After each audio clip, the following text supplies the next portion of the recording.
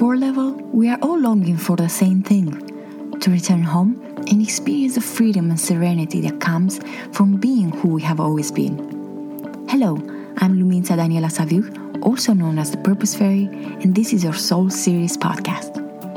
My intention is to inspire you to return to this breathtaking place the soul calls home, so that you can craft your life from a place of peace, love, and serenity. As a loyal podcast listener, I am offering the first chapter of my book, 15 Things You Should Give Up to Be Happy, an inspiring guide to discovering effortless joy. Just go to purposefairy.com and get your free copy today. Humility is not a sign of weakness. Humility is a sign of strength reserved only for those who are brave enough to surrender their ego into the hands of the God within, so that the spirit can reclaim its role as a master and the ego to go back to being the servant of the divine. Why is it that the more we accumulate and the more we accomplish, the less humble we are, and the more we allow our pride to take over us? Is it because we associate humility with poverty and pride with wealth? Well, if that's the case, I want you to know that humility has nothing to do with your material possessions, whether you are rich or poor, but it has everything to do with your connection to truth and the remembrance of your nature and origin. My own pride and the return to humility. You see, I never perceived myself as someone who was proud and boastful. In fact, I always thought of myself as someone who was quite humble. But through the many intense and painful experiences life sent my way throughout the years, I realized that there was a lot of darkness, pride, and vanity in me, and that all of that pride was causing me to distance myself from the God within me and from the world around me. I went through my own dark night of the soul, and while I was there, I was able to see and feel how painful it is for us to cling onto pride by putting humility aside and by thinking that we are more special and more valuable than our fellow human beings. As Ernest Hemingway said it so beautifully, quote, "There is nothing noble in being superior to your fellow men. True nobility is being superior to your former self." Unquote. Pride is fear, and fear divides. Humility is love, and love unites. This world we live in has brainwashed us into thinking that instead of loving and supporting one another, we have to compete and defeat all those who might get in the way of us being, doing, and having whatever it is that we want to achieve. But I wonder if you ever stop to think whether that is a healthy way of living your life. I wonder if you ever stop to think whether it's worth spending so much time and energy trying to show to the whole world how special you are and that you are in fact worthy of their validation and approval. Quote, "He who stands on tiptoe doesn't stand firm. He who rushes ahead doesn't go far. He who tries to shine dims his own light.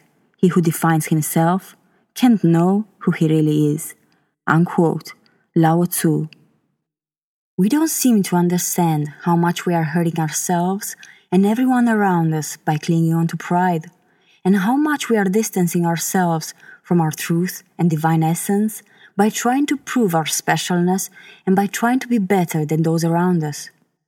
C.S. Lewis, the author of Narnia, was right when he said that, quote, "Pride is spiritual cancer. It eats up the very possibility of love, contentment, or even common sense." Unquote. Pride separates us from one another. It causes us to think we are better than our brothers and our sisters, and when that happens, we look down on people, failing to realize that what we do to one human being, we do to all humanity, and that by looking down on others, others will eventually look down on us. That's how we end up feeling all alone and separated, not only from the world around us, but also from the divine within us. Quote, "As long as you are proud, you cannot know God. A proud man is always looking down on things and people. And of course, as long as you are looking down, you cannot see something that is above you." Unquote. C.S. Lewis. The power of humility. In the Tao Te Ching, this wise book that was written more than 2,500 years ago, Lao Tzu talks about the power of humility in a way only he knew how. Quote, "All streams flow to the sea because it is lower than they are. Humility gives it its power. If you want to govern the people, you must place yourself below them. If you want to lead the people, you must learn to follow them." Unquote.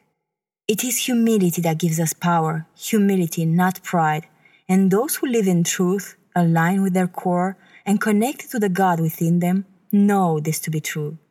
The rest just assume that humility is for the weak and the poor. Humility is part of our nature, and it can help us return to the source of all things by reminding us of our beauty, purity, and perfection, and by helping us reconnect with the truth of who we are, our divine nature and our holy origin, and the truth of who everyone else is.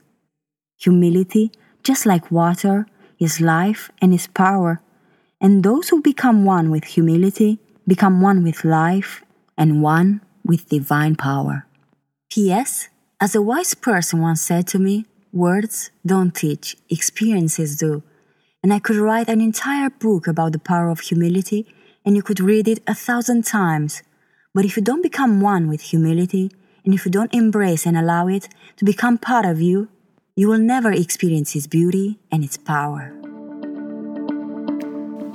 I'm Lumita Daniela Saviu, also known as the Purpose Fairy, and you have been listening to Purpose Fairy's Soul Series podcast. You can follow Purpose Fairy on Facebook, Instagram, Twitter, and Pinterest. If you haven't already, go to Apple Podcasts to subscribe, rate, and review this podcast. Join me next week for another Soul Series podcast. Thank you for listening.